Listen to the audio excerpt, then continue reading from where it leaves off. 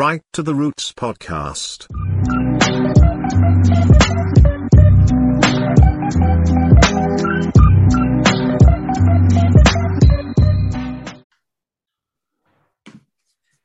Welcome. Episode 13. Fucking hell. Finally, we're here. I can't believe it. It's actually got to it after another small hiatus, I guess. That's what comes with being a dad and busy work schedules.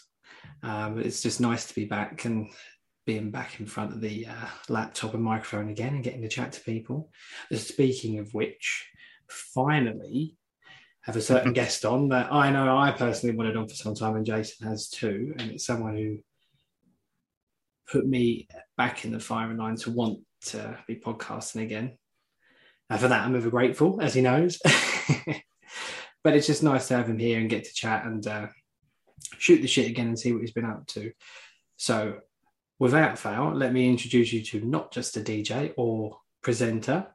Some of you know him as podcaster or author, depending on which medium you use. The wonderful Mr. Matt Stocks. Hello, how you doing, man? I'm very well, gentlemen. Very, very well. It's a pleasure to be on the show. And 13 obviously is a number that many perceive to be unlucky, but I am willing to, lean into the good luck side of the 13 mythology. And I promise you, I bring nothing but fortune and goodwill from at least my side. So this is going to be a good time. Excellent. I'm glad to hear it. I thought, actually, speaking of bad luck, I was going to have a little bit of that on the way to where I'm recording now. Suddenly got stuck in traffic, and I thought, come on now. Prearranged so much. I thought, not today. Just let it go smooth. But everything seems to have worked out. So maybe we've got the fortune there today. I'm hoping so. Fingers crossed. Jason, I hope your fingers are crossed. We can't see them, but I'm sure they are. They are most certainly crossed. Toes too, so, Oh. What are you wearing, Jay? I am wearing a System of a Down t-shirt and blue jeans. I've not got socks on, so my toes are very much in view of myself. Not got socks on. I knew you were a saucy kind of guy. You can hear it from my dulcet tones. I've got, not that this matters to anybody listening, but I've got socks and flip-flops, which is my go-to comfort wear at home. I would never step out of the house in the blasphemous socks and sandals combo, but when I'm at home, because I don't wear slippers, maybe I should just buy slippers and then that would be exactly what I'm doing, but more conventional. But I just like the socks and sandals approach to home life. So there's some insights into me that nobody ever knew before this exact moment right here. That's an exclusive. We've got the inside scoop right there. The Adidas flats. Good eye, my friend. Good eye. What a style icon. That's all I can say. And I'm loving the hat, by the way.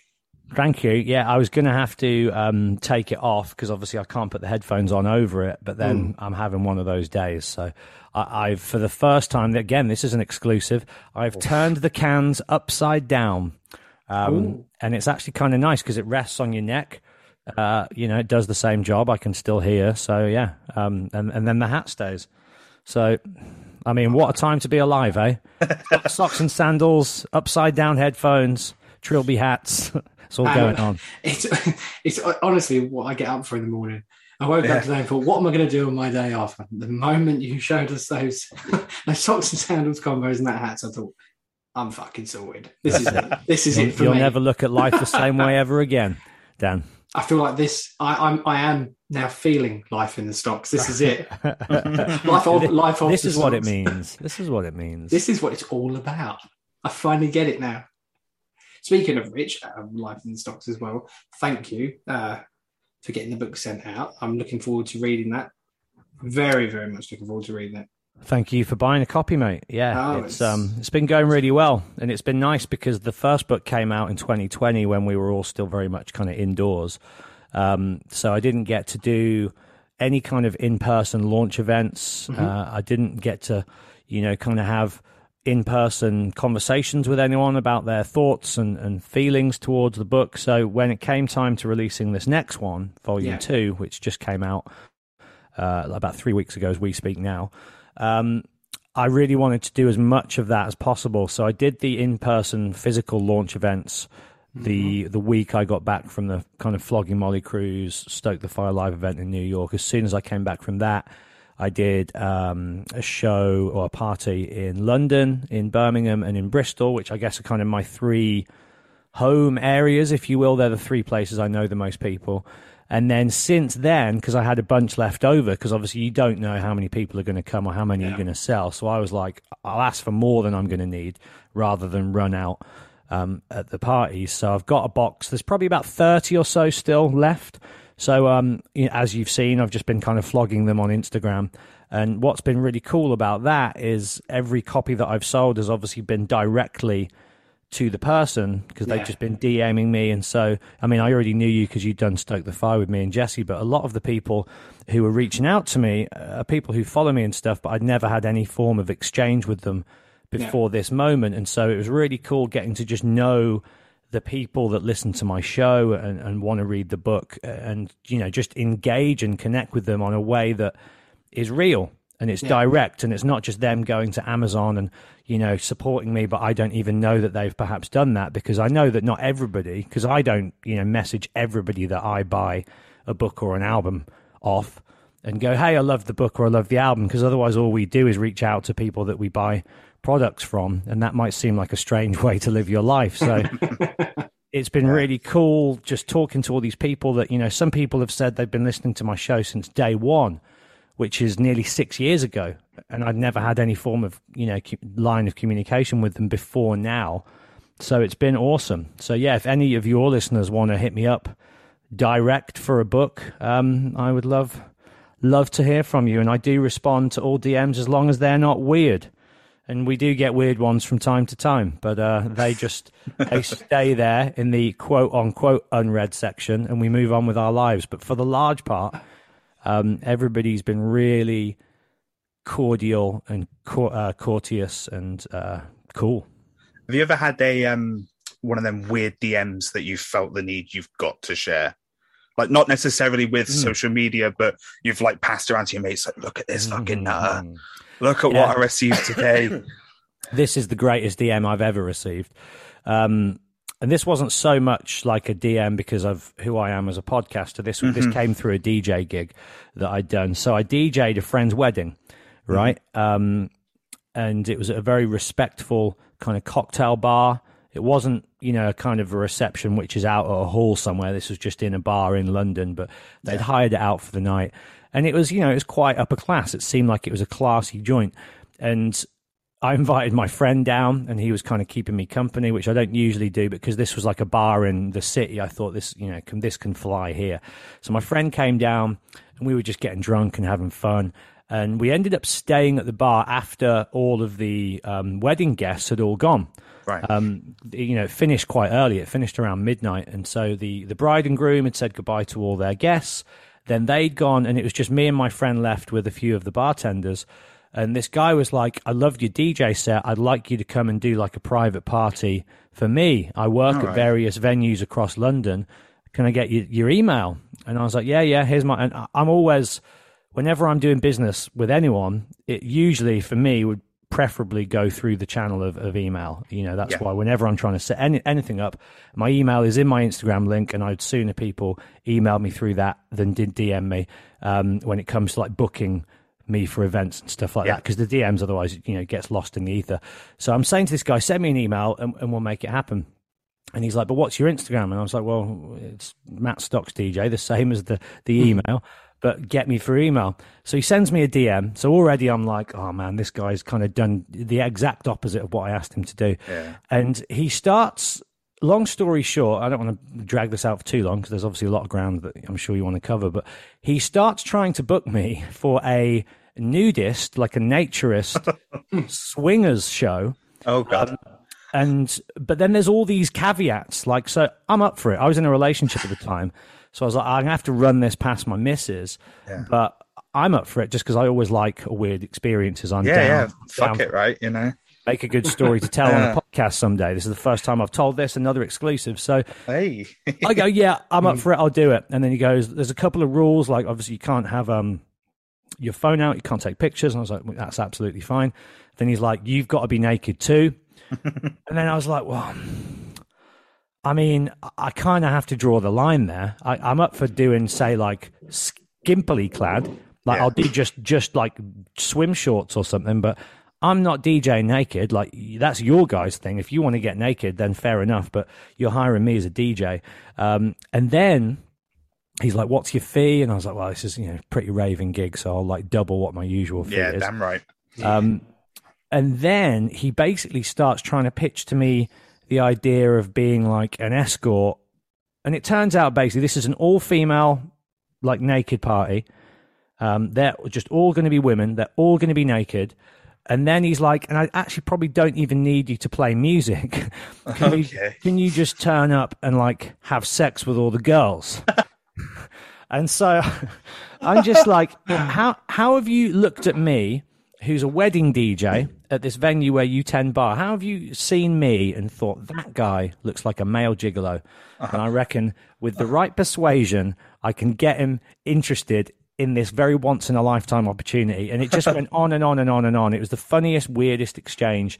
In the end, my missus at the time shut it down. She was like, "There's no way you're going." Don't blame her.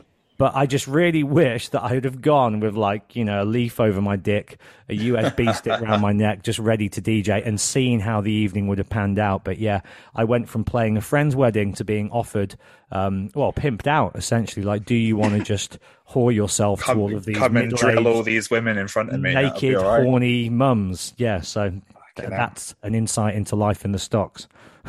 My question there is, did the missus get an invite to this crazy soiree? No, it was very much a solo invitation. Oh. They just wanted me. There's something about me this guy liked. I think he was a homosexual, and I think he just fancied me and wanted to get me to this place. For all I knew, they could have all been dudes waiting to drill me. They it could have probably were all dudes. Could have been a life in the cocks, yeah. It could have been. Life in the cocks. So yeah, man, that's the strangest DM series of DMs that I've definitely ever encountered. Did it end in you blocking the fella, or is it possible that he might try and slip in there one day again and be like, "Hey"? He may well try and slip in again someday. Bring Jesse Leach with you. Come on. I never blocked him because he didn't ever get offensive or aggressive. Yeah, it was weird, but not like I guess it kind of didn't overstep boundaries. It's my boundaries are loose. My boundaries are loose. I think if you had more morals than me, you'd have been outraged and offended and angered by this guy. But because I was just interested to see where the conversation would end, I just kept, allowing it. And it kind of ended with me just going, "Yeah, I'm out, dude. I'm out." And then I didn't hear from him. I think if anything, he probably blocked me because he probably had, given everything. And then gotten the fear that like I was going to go and, because I know exactly where this guy works, I could have just gone to the bar and been like, your bar manager's been trying to get me to be a pimp. He's been trying to pimp me out to be a hoe. So yeah, anyway, that's that. Oh, well, we got what we needed. Thank you very much. Thanks for the Thanks for having me on, gents. See you again. Oh, Book's out now. Cheers. Book's out. Oh my God. That's an odd situation to be in. I mean, to be fair, you must get fucking thousands of DMs, all sorts of requests and all sorts of things anyway, because of not only the career choices you've made, obviously there's a plethora of things. Like but the life choices is and the life choices. And the life choices. But I'm glad you could share that with us, man. That's tickled pleasure. Me. That really has. That's man. You never know what you're going to get in this line of work. You never know what you're going to get, which is why I do it, to be honest. I think the idea of being in a kind of just a routine of any kind for me is not in any way appealing at all.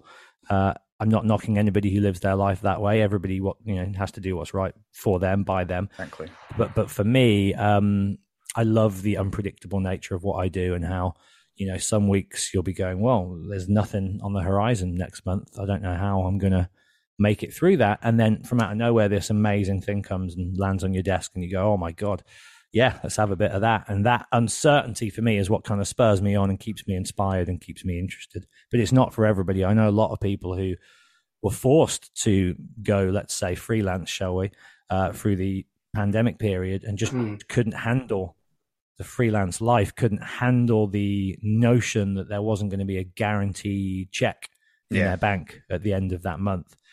And I get it, if you have a partner and a child and a mortgage and you have actual real life responsibilities, then you do know, so you do need to know that those are going to be paid for.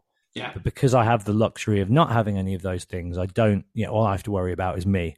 And I know I can take care of me come rain or shine. So everything else is kind of just a fly by the seat of your pants kind of freestyle cavalier approach, which for now still at least suits me. But we'll see. I'm getting nearer 40 every day. And I do wonder, do I want to be the guy that's like, on tour trying to make a living as a rock and roll DJ when I'm in my mid 40s or even, God forbid, 50s? Because there's something perhaps a little tragic about that. So I'm just hoping that I can make enough money in the next few years to perhaps, segue into another more certain zone. But what that would be, I don't know, because what is certain in this game of entertainment and music, and indeed anything anymore?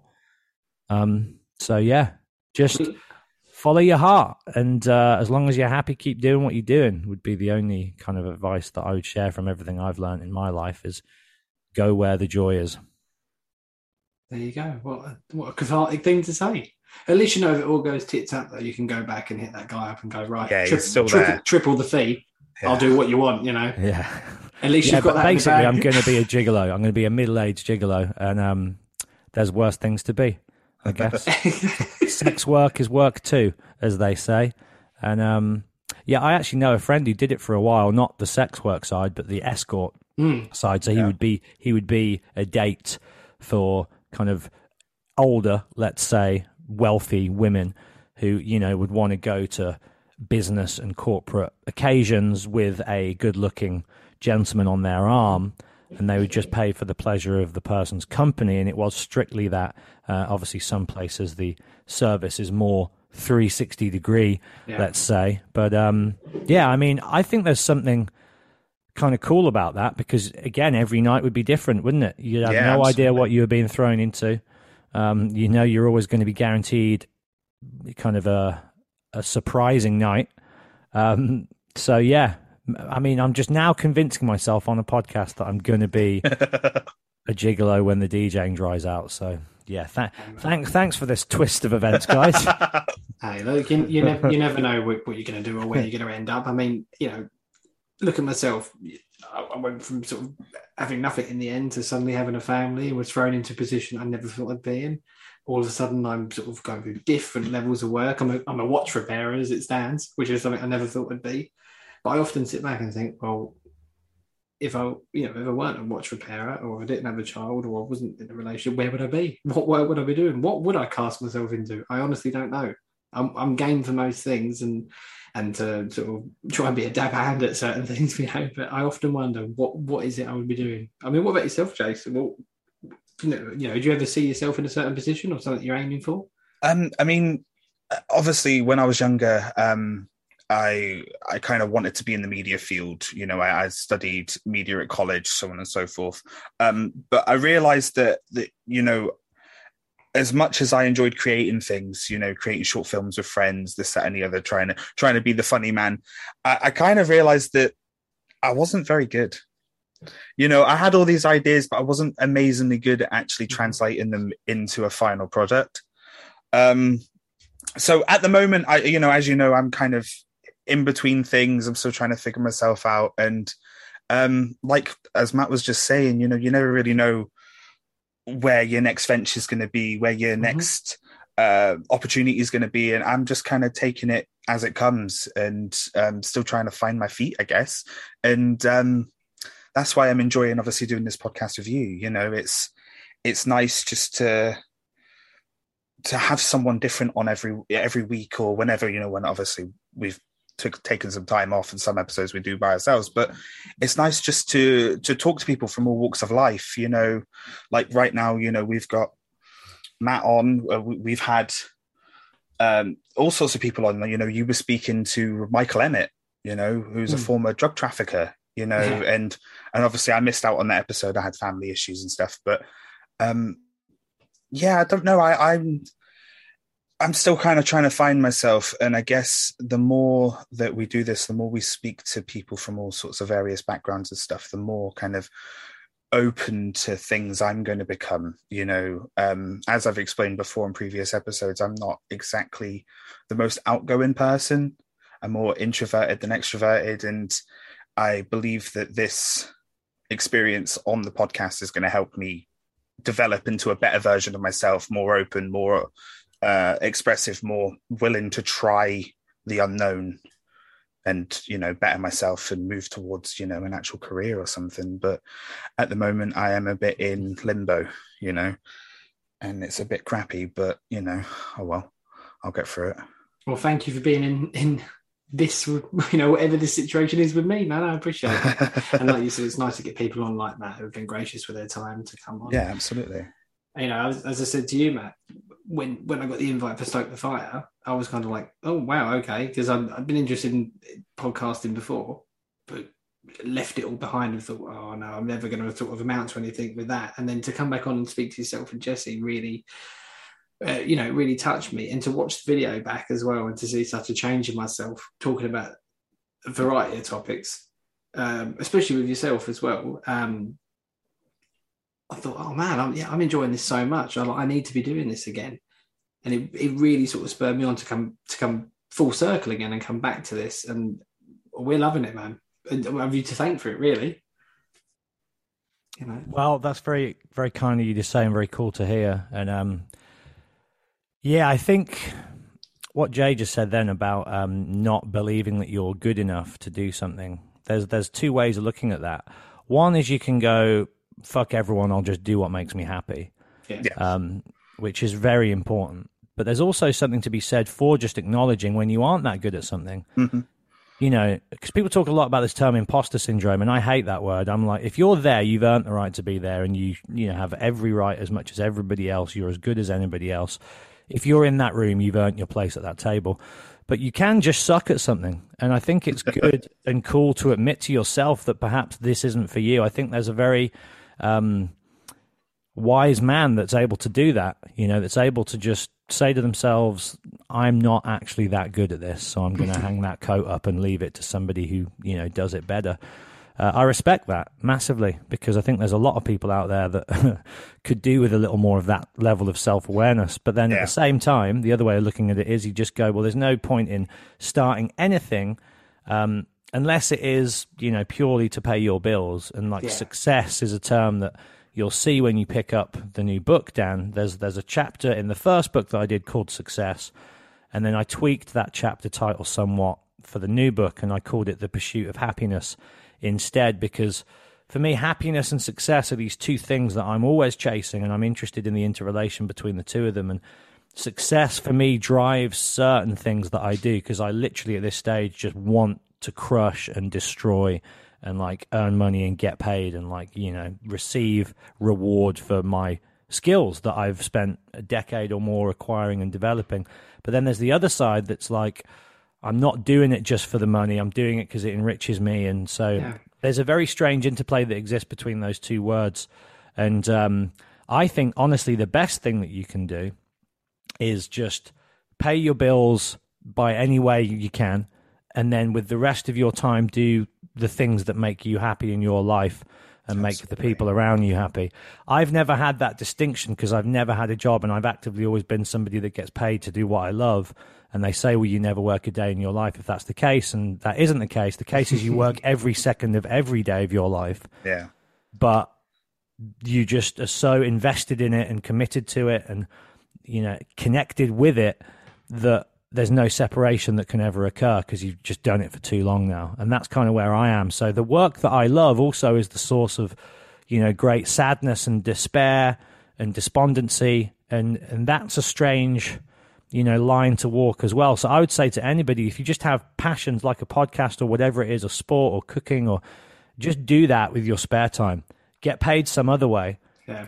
Do the fucking just job. That goes against everything I've spent my whole life avoiding, I guess. But I just think it's cool to keep things like this pure.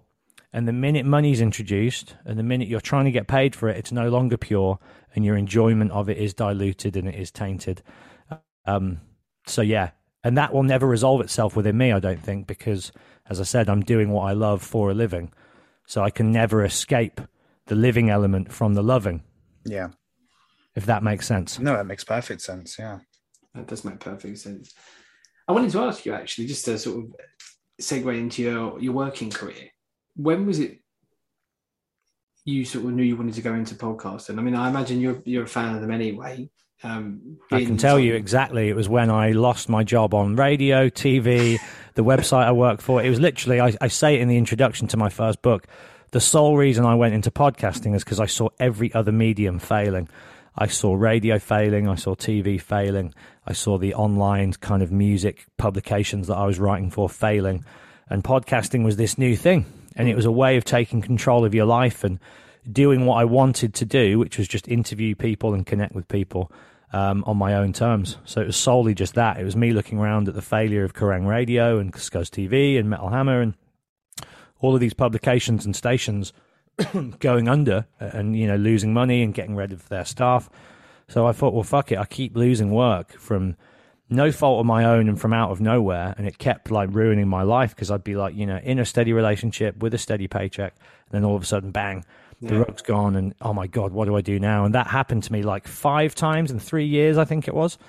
And it got too much. So I was like, I'm going to just go it alone. It's going to take way longer to get it to a level where it's monetized and it's making me money. And if I'm being completely honest, nearly 6 years in, it still isn't, which is why I do so much stuff. You know, people are always like, God, you do so much. And it's like, well, if podcasting on its own paid my bills, I would not even bother DJing. Like, I wouldn't do it. You know, it's fun and it's awesome, whatever, but I'd sooner be living a life and, you know, perhaps like cultivating friendships and having experiences that are personal and not quote unquote professional. You know, and that's not to be ungrateful for the amazing opportunities of going on tour with bands like Bowling for Soup and all the bands that I have toured with. Like, those experiences and adventures are all things that I cherish and will forever be thankful for. But again, it's like that age thing. It's a young man's game. And because I'm constantly juggling so many things to try and chase that paper, you know, you're left with very little time for your own personal life. And not that marriage and kids and mortgages and all that is the be all and end all, but it does trip you out when you're going through your 30s and you see everybody around you doing that. And then they're going on holidays as couples and, you know, you're getting invited to stuff, but then you miss it because of money or financial, you know, reasons or just, you know, professional commitments. I've got a festival that weekend or whatever it is. And then after a while, the invites stop and your friends have moved on and you're left behind and you are literally just like, So then, and what's been cool for me is in recent years, you know, I have actually formed genuine friendships with people that I've encountered through work, quote unquote. You know, and that's always a strange territory because you never want to chase those friendships because, you know, they're not sincere to begin with. They're just, you know, it's a transactional thing where you interview someone, the interview goes well, and you think, oh, maybe, you know, we're going to be best friends. But it doesn't really happen like that. Like, you know, it's kind of a staged environment when you share this one connection and then real life is reintroduced. And it's only after years and years and years and years and years of repeating that process and experiment that then a genuine personal connection does emerge. And I do think with the pandemic time, a lot of the musicians that I knew were down and kind of just like in and at home. So they weren't as busy as they'd usually be. And then that's when a lot of these beautiful friendships, the one with Jesse is the most obvious one, but there's been many that have emerged in the last couple of years where now I'm no longer like the interview guy. I'm like their peer. And we have a solid relationship that's built on mutual respect and trust and love. And that's been cool. But I don't know if that would have happened if they were out touring as they usually would be. Yeah. And then, so you are just like left. This is all like the stuff that nobody thinks about or knows about in regards to the music industry. And a friend of mine, I haven't read the book yet because I've been, you know, pushing mine. But a friend of mine, Ian Winwood, who's a writer for Kerrang, he just brought out a book called Bodies, and it's about the music industry, and it's about drugs and addiction and mental health. And it's a subject that everybody is aware that, you know, within the entertainment industry, there's a certain level of debauchery and destructive behavior that goes on.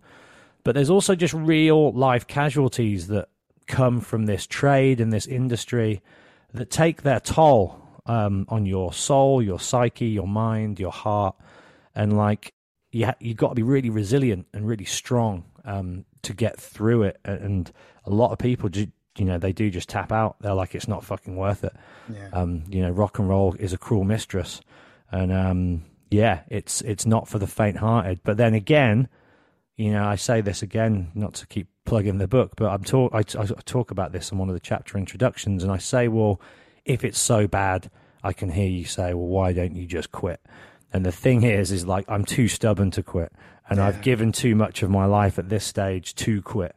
So for me, I will die in a coffin or however I go out before I quit, because that's just the kind of stubborn bastard that I am. Which again isn't necessarily words to live by, but we are who we are, right? And I think sometimes you got to embrace and accept, and dare I say it, celebrate who you are. And that's taken me a while to get to that stage as well. But I know beyond any shadow of a doubt who I am now. And there was a long period of time where I was not okay with who I was. But now I am, and I don't need anybody else's validation to make me feel good in myself or proud of myself. I'm enough for me. I know that I'm where I want to be, who I want to be. And yeah, you're either with me, in which case amazing, or if you ain't, get the fuck out of my way. And that's really where I'm at now. Fucking right. It's very much just, you're either on my side and I'm on yours, or if you ain't, that's fine, but just, don't stand so close. Yeah. No, it's some nice words of wisdom from you there. It's nice to hear you speak so candidly, especially since I was on the other side, having the questions from yourself and Jesse. It's nice to hear your own personal side of things and how you feel about life in general and everything else going on around you, because it's fucking mental. All of it's fucking mental. Every day is different, and it's nice to hear that you're sailing through. That is the other thing, Dan. Is this is all a complete dream and a game, and it is silly. Like, you're right. When you're a parent, I think everything changes. But even then, you have to be able to zoom out and go, God bless my kid, I love him, but in 100 years, nobody is going to give a shit about my kid. Yeah. And like in 200 years, my whole family and generation is going to be completely forgotten. It's all meaningless. And it really is. And that's not like a destructive kind of like, let's see the world burn. No.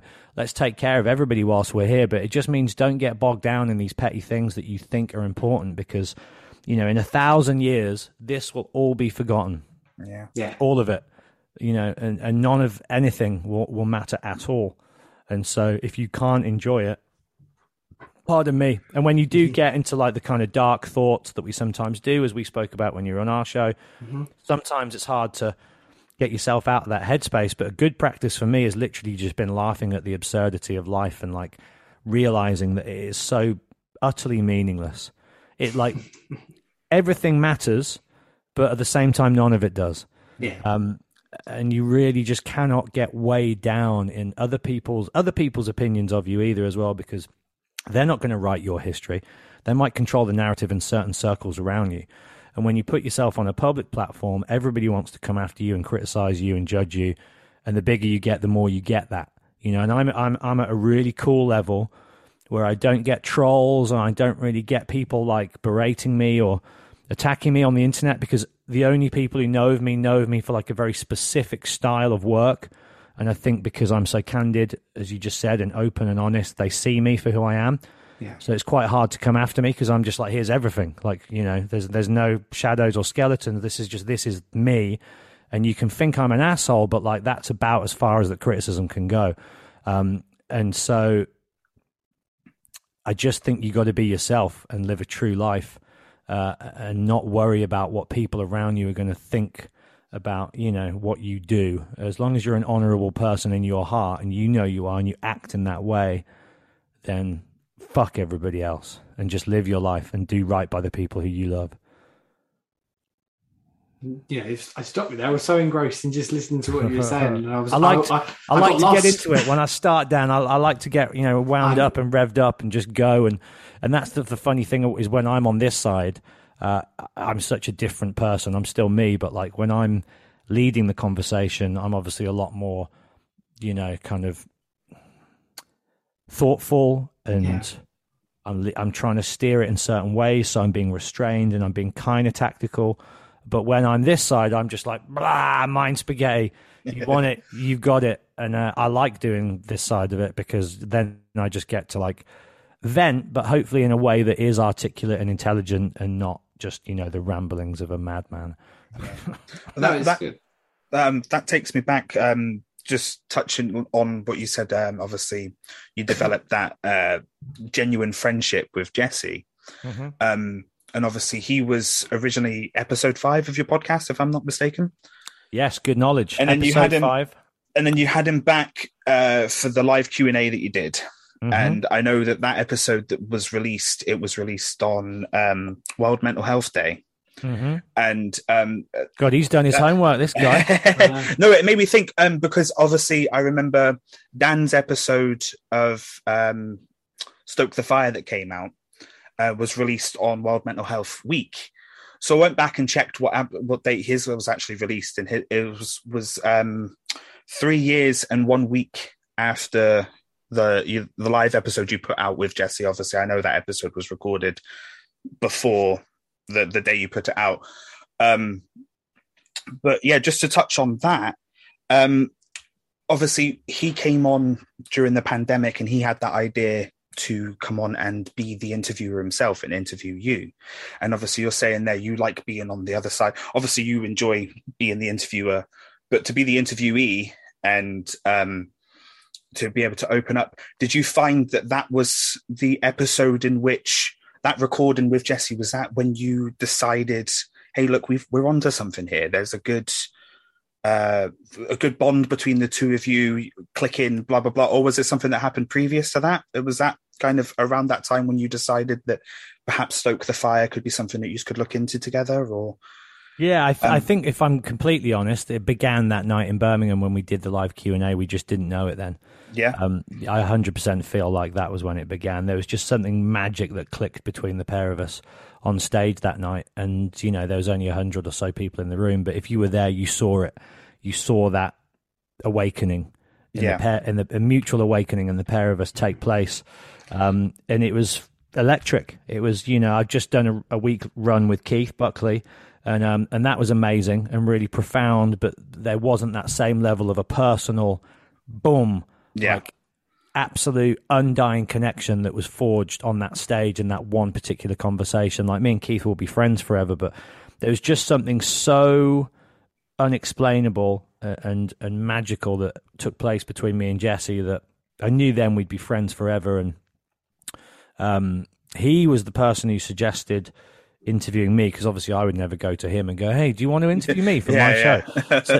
So he suggested that. But even when we were doing that, because he was interviewing me, and Stoke the Fire is very much as we tried it, like there's been a couple of occasions where I've interviewed Jesse, as it were, but I've been very vocal since day one with Stoke the Fire about, like, he needs to participate, and because he's so used to being interviewed. You know, there's certain times, and I'm not telling him anything he doesn't already know when I say this, but there's been a couple of interviews early on when he would kind of sit there and like not contribute as much as I wanted him to, because I know he's really thoughtful and would ask amazing questions, and he'd always react. So I'd ask them something, they'd say something, and then he would respond off the back of that, but then he wouldn't follow it with a question. And I've been really active with trying to like encourage him to ask questions as well. So then it's a dialogue and it's a conversation, because there's nothing worse than when somebody asks something, somebody gives an amazing answer. If there's a third person, maybe they jump off the back of it and say something and then everybody just stops. And there's like, and it's not an awkward silence, but it's just like, you can tell it's when all three of them or two that are hosting at that point go, okay, so what should we do? And then it's an interview, and that's fine. But then it's still an interview. And I always, with Stoke the Fire, I always want it to be fluid, and I always want it to just be a conversation that is just, you know, unending. And so I'd say it began with the live thing, and then, you know, it was spurred from him interviewing me for my show. And originally it was actually going to be with Keith as well. The original idea I had was the three of us would just host it. There would be no guests. It would just be us three every week. And I didn't know it at the time, but Keith was obviously going through a band breakup and a divorce and all this crazy stuff. I just thought he was really disorganized. So in the end, I said to him, "Hey, dude, he was up for it. He wanted to do it, but he just, he couldn't commit." So I said, "Hey, if it's cool with you, me and Jesse are going to push forward with this, and we'll have you on as the first guest, and we'll have you back whenever you want. But we're just going to go ahead and do it, just us two." And he was like, "Yeah, absolutely." So, and I'm glad that it did just go ahead, just me and Jesse, because I think it's become what it has because of that. I think it would have been really cool and really good if it had been the three of us. It would have been amazing. But what it's become, I think, is only because of the friendship, the deep friendship that me and Jesse share. I think that's the foundation of the show, and like anybody else that's on is an added bonus. And then we go into all these other amazing people's stories. But even the episodes that we just do, me and him, I think are some of our best sometimes. And the core of that show is just all about the friendship that we share. Yeah, so I feel like with our podcast, mine and Dan's, I feel like I kind of maybe have that Jesse's approach early on, I guess. I kind of feel like Dan kind of steers the show a bit more, and as you said, I'm kind of the one that kind of jumps on to the afterthought of when the question is already answered. But I feel which don't get me wrong, is valid, is completely valid, and he always spits wisdom when he does react in that way, as you have been today. But I think it's cool to have everybody, because then it's even sometimes the guests are like, a couple of the times you've had on guests who've then thrown the question back to Jesse, especially when we get fellow singers on and they're like, what about you, Jesse? And then it becomes something really magical that so few other shows are doing, when each person is provoking talking points. Then you're off to the races then, and it's like, good luck competing with this, motherfuckers. I think it's something that personally I'm growing into, and I imagine the same is with Jesse. We're always learning, we're always improving ourselves, we're always becoming more comfortable with the things that we do. And as you said, he's more used to, was more used to being the one being interviewed. Obviously I'm not, but I feel like I'm growing as to be more of an equal host with Dan and be able to ask the provoking questions. And like you said, keep a three-way dialogue.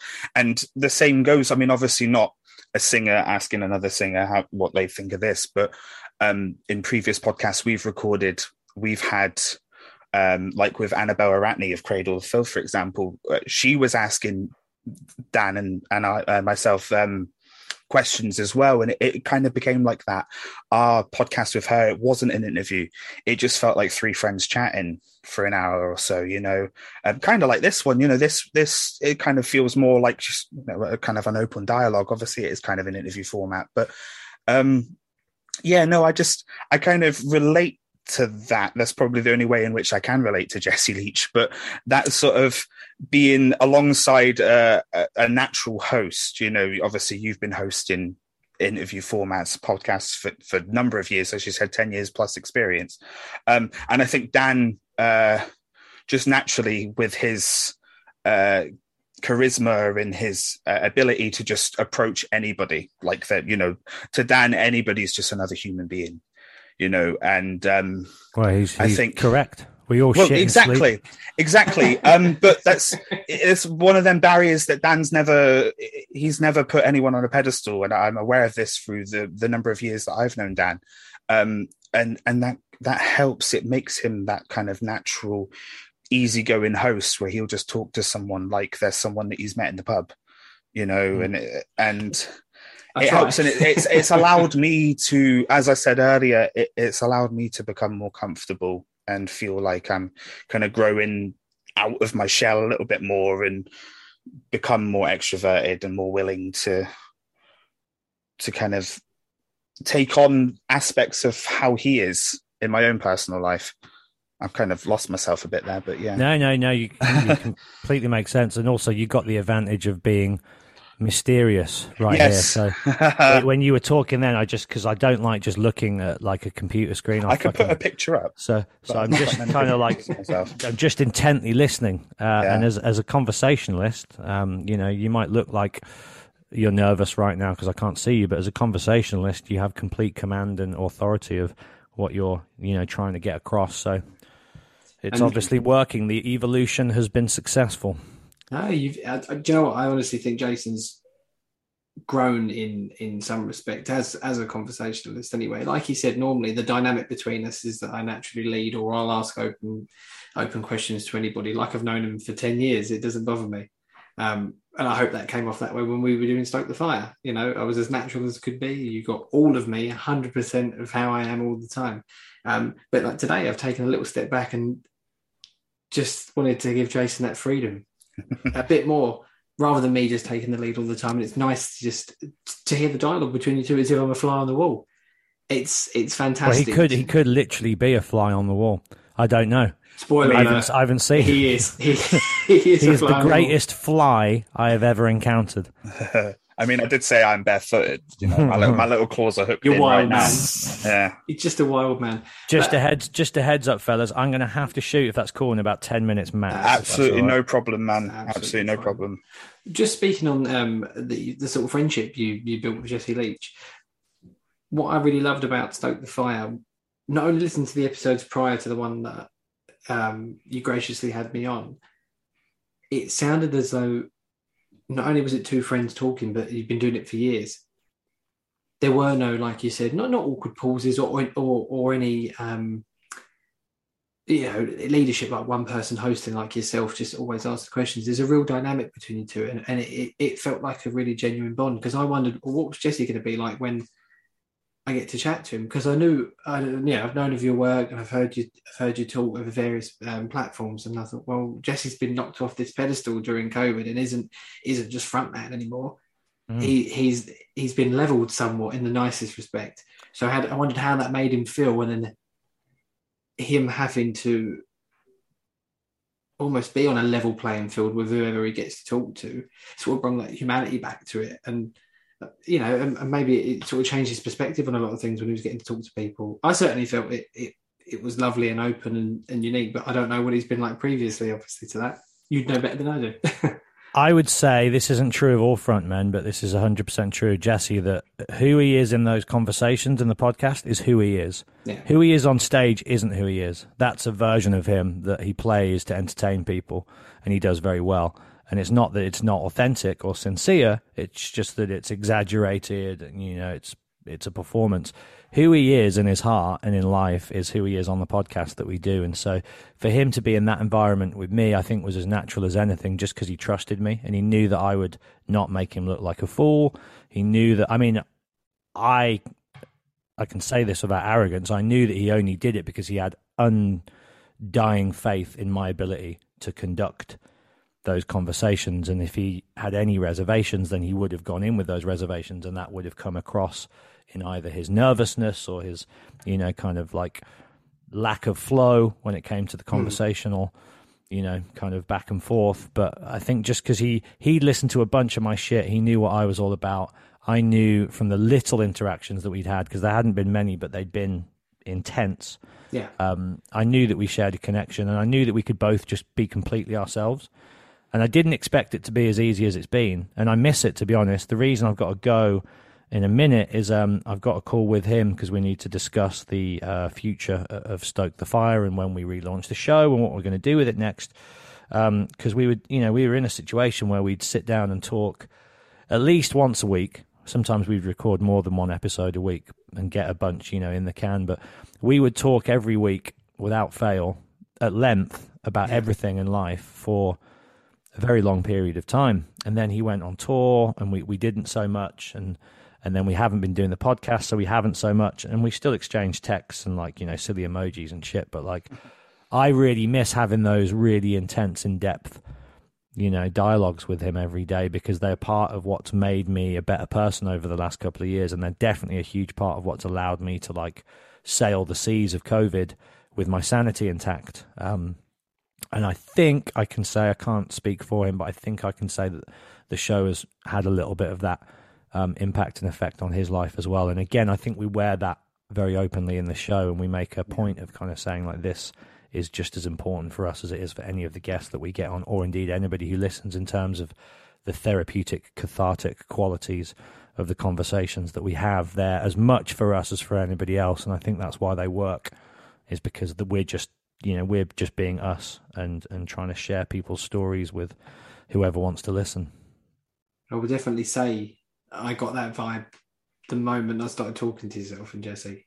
And Jason will vouch for this. That when we finished that conversation, I was straight on the straight on the phone to Jason, just like, yeah. He was asking, how did it go? How was it? Because it'd been the first time I'd been a guest anywhere like that. Yeah, you know, hundreds of conversations over the years, but the first time being not put on the spot, but being in that position, and I was like, felt like I'd fucking known him for 20 years, man. I was like, it was completely natural, and it was so lovely to have that feeling like rub off of me. Just, you know, I couldn't have been more grateful for that moment, and it's kept me going for a long time, man. It helped spur me on in the right direction. You know, like I said, I was feeling lost, very lost beforehand, obviously with losing mum and then having the baby and so on. And a lot's happened in between that time. But I always speak so candidly about that moment because I think that's where it changed. Yeah. Yeah, no, I even noticed, sorry to interject there, Matt, but I even noticed like when you called me, I could tell that you sounded more energized. I could tell that it felt good for you to just speak about that openly. And just to put it out there, you know, obviously onto a podcast where you have no idea who's listening, where they're from, this, that, and the other, but you were able to just completely talk candidly about everything and have a lovely dialogue. And yeah, as you said, you know, you got off the podcast and you were straight on the phone with me and you were like, I can't wait for the episode to come out. Can't wait for you to hear it. But I could hear that you were just revitalized by that conversation that you'd had. And it definitely, I remember noticing there was a definite increase. Your mood improved tenfold. And yeah, you've obviously, as you said, you've rode that wave ever since, and it's helped push you through. Yeah, no, I would agree, man. It was a change for me. Having baby, having a new relationship, and then having that revitalized attitude, everything just glued together and worked. And I'm still riding that wave now, and I'm enjoying it. Made me enjoy life a lot more and love conversation again.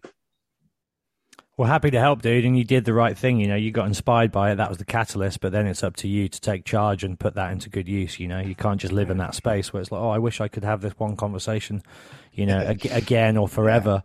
And I think that's sometimes where people falter, is like, you know, whether it's a relationship or an exchange or a moment or, you know, whatever it is, an experience that's so good and you want to get back to that. But it's like, no, you got to take that feeling that you felt from that experience and then apply that to your life and push forward. And that's obviously what you've been doing. So kudos to you and your fly partner in crime. I'm going to have to Photoshop myself onto a fly now. You're going to have to. But yeah, gents, absolute pleasure, and thank you very much. Thank you for the, you know, considerate and thoughtful feedback, and you know, the support and enthusiasm for what I do and what me and Jesse do, and I'm really happy that it's, you know, been of some form of inspiration for this, and long may your show continue, and long may the conversations continue, and I'm sure I'll see you both in a field or a venue, hopefully in the not too man. Future. Yeah, I'm off to see Tool tonight. Oh, nice. Should be fun. Yeah. O2 Arena. Enjoy. No, Birmingham. Birmingham show. Yeah, I'm in Bristol, which is where I now live. So I'm going to get the train to Bristol in 35 minutes. To Birmingham, sorry, in 35 minutes. Stay there with my mate who I'm taking to the gig, and then back here tomorrow. You enjoy it, so you've earned it. Yes. Thank you very much for coming on, Thanks very man. much, dude. All right. It's been a pleasure. Cheers. Take care gents. of yourself, man. Speak to you soon, dude. Take care. See you again. Thank you. See you again, man. Bye. Oh, that's felt like a full circle moment. That's it. I can wrap the podcast up. That's it. Yeah. Done. Episode 13. It just ends. Matt was right. We were saying, you know, the 13 seen as an unlucky number. Well, we're lucky we got to the guest point we wanted to get to. Let's just wrap it up and fucking close it down. Job done. I'm done. Well, that was again, I just mentioned with you, obviously getting off the podcast with them, you felt energized. As with most of our podcasts, I've come off that feeling revitalized, nice, energized. It's the Matt Stocks effect. The Matt Stocks effect, man. We've got a little taste of life in the stocks and we're hooked. It was a really good interview, really good bloke, isn't he? He's a lovely, lovely dude. Like I said, he was so candid and open when I first got to talk to him, and obviously alongside Jesse. But it was nice to just see a more vulnerable side to him. Yeah. You know, I was put on the spot before and asked a plethora of questions, so to be able to sit back and like I said, it was nice to just hear you lean into conversation more, and I got to just take a step back and pause and Yeah. hear dialogue, and I was like, this is fantastic. And like you saw, I got lost for a minute because I was just sitting there listening as if I was in the room. I was kind of like, oh wow. Yeah, I mean, obviously, I'm having camera issues at the moment, but I'm sat intently watching both. No, shut up. I'm sat watching both of you intently, just nodding along. I find I do that more often than not. Is I will nod instead of verbally agreeing to something. I've always been bad like that. I remember conversations I used to have with my nan on the phone when I was a child, and my mum would have to get the phone and be like, "He is nodding. He is agreeing with what you're saying." But yeah, no, it's that was really good. I feel really energized by that. And as you said, and as I mentioned, the more we do this, the more comfortable I feel, and the more I'm going to grow into it. It's obviously Matt mentioned with Jesse.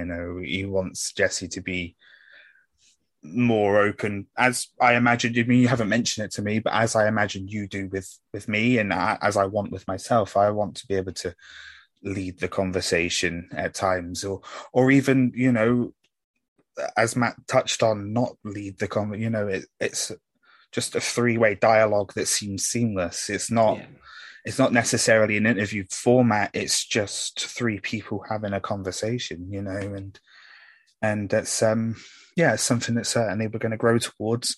And unlike that Muppet on Instagram, we can't hold a conversation. Well, he was 100% right. Jamie. Imagine, we can't hold a conversation. Imagine it turns out it's the same bloke that offered. Imagine it's Matt Stokes. No, I was thinking maybe it was the bloke that offered him to pimp him out. Do you know what? It's very possible. I mean, I don't want to draw attention to it, but it's a very seedy situation to be in. And he suddenly slid into our. Oh God! Could you imagine? Oh, God. Could you imagine? I've been listening to Matt's podcast all this time, and you boys sound perfect. Do you know what's worse? He sends us that picture of us that I photoshopped the album art, and he's like, "If you can come dressed like that with the afros." Look, I don't give a fuck. I can try and spin an album and I'll come on naked. I don't care, mate. I've got no morals. I'll do the things Matt wouldn't.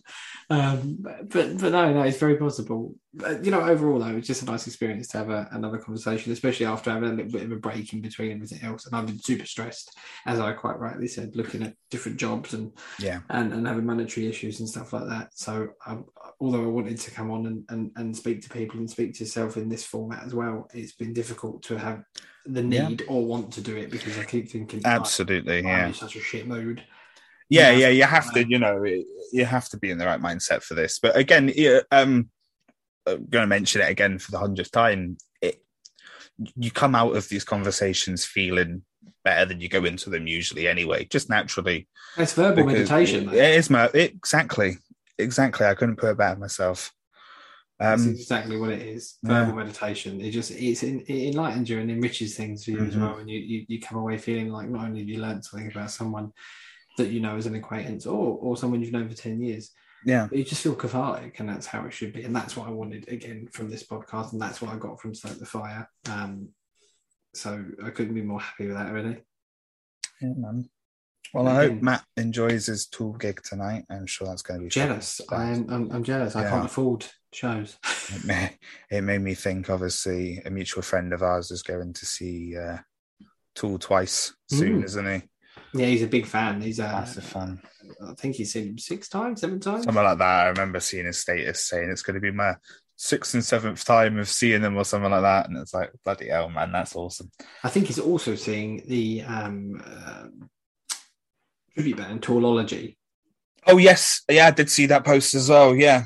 Oddly enough, it's funny, because we haven't spoken as much recently. But I might, on Saturday, I've bagged a day off from work, and I might be going to a gig in the same place that Dale is seeing Toolology go, the tribute show the day before, and I'm seeing a show after, both in New Cross Inn. It's just weird how things happen. I was like, oh yeah, I might go New Cross Inn. And he said, yeah, I might go New Cross Inn. And I was like, it could have been anywhere. And it was like, New Cross Inn. And then we just sat in the same New Cross Inn for an hour. New Cross Inn. Wow. That's what our next podcast is going to be. Episode 14, New Cross Inn. New Cross Inn. That's just going to be that. We can't hold a conversation. We can't hold a conversation. Might make a little thumbnail that just says New Cross Inn. Same format. No, that would be, same clouds in the background. That would be enjoyable. But what I'm looking forward to next is getting some more guests on. We've got some that should have been on that haven't been on that will be on. Some that wish to return. Some that wish to return, and hopefully some new guests, especially from the podcasting sort of circle there is in Essex. We've got the likes like Sex with Charlie and Nina and the Hardcore Listing. And as those might know, we did reach out to Scroobius Pip, but he isn't guesting right now, which is understandable because the man has thousands of hours of conversation in the bag. I imagine he's pretty tired, and he's doing a lot of different things with regards to acting and a whole different career choice. So I can respect that. It's a real nice.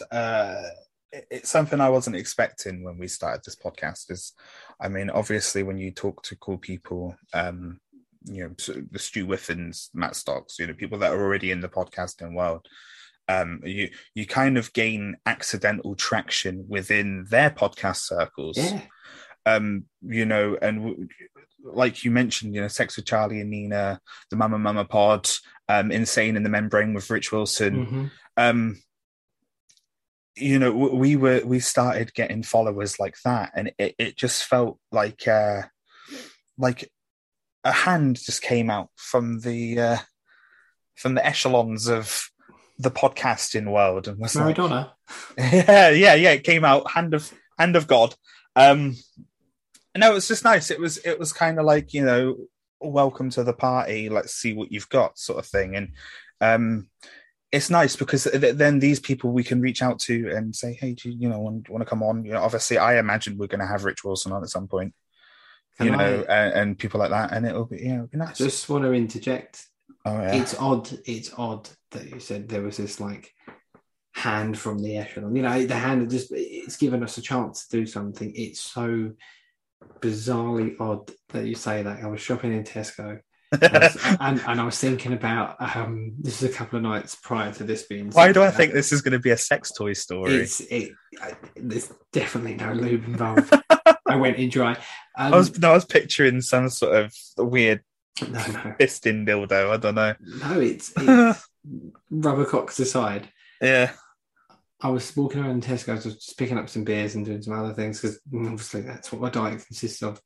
And I thought to myself, like, we're so lucky. Like, Matt, there's all these different stories and all these different people that Soak the Fire could have had on, and they chose me to come on. Not that it makes me special anyway, but what I said obviously touched a nerve somewhere for Jesse and Matt, and they felt that they wanted to explore that. And I said to myself as I was walking around with my headphones in and picking up my little tinnies, and I was like, it's like a hand of God or a hand of fate just comes out and gives you a fucking opportunity. And then I wanted to interject and say that to Matt on this podcast, and the fact that you brought it up there was just like, now I know that those feelings that I felt while I was perusing Tesco's wares was right.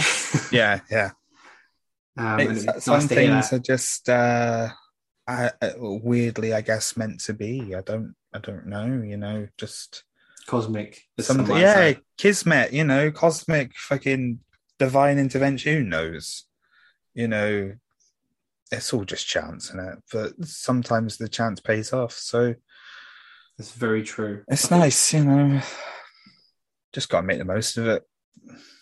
I was going to say to Matt, when he was talking himself about, obviously, he's had his ups and downs and struggles and this, that, and the other. And I saw something, I couldn't remember the exact quote, so I decided not to say it, but I saw something the other day that was along the lines of the meaning of life is me.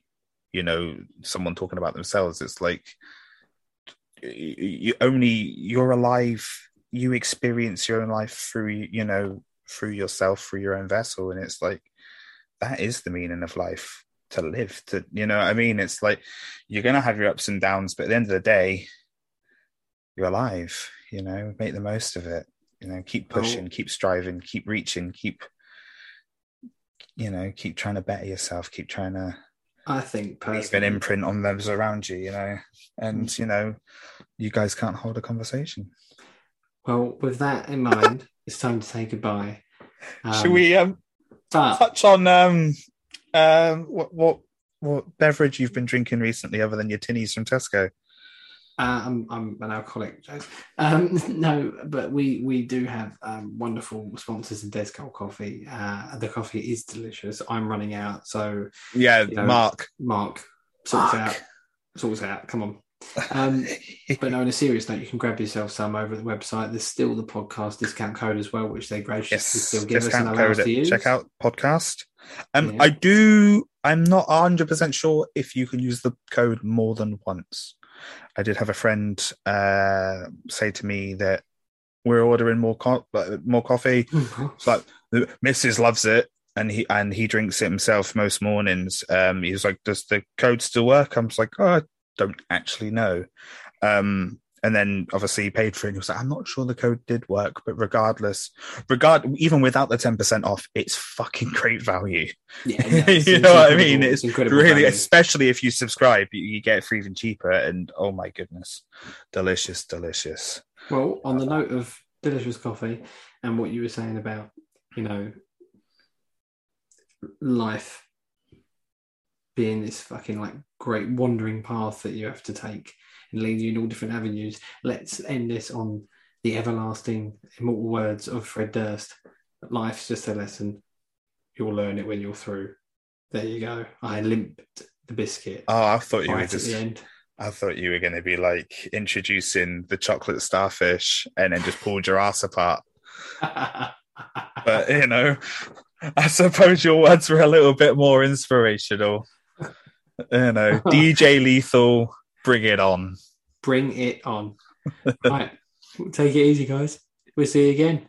Take care. See you in episode 14. Maybe. Yeah. Bye-bye. Bye-bye.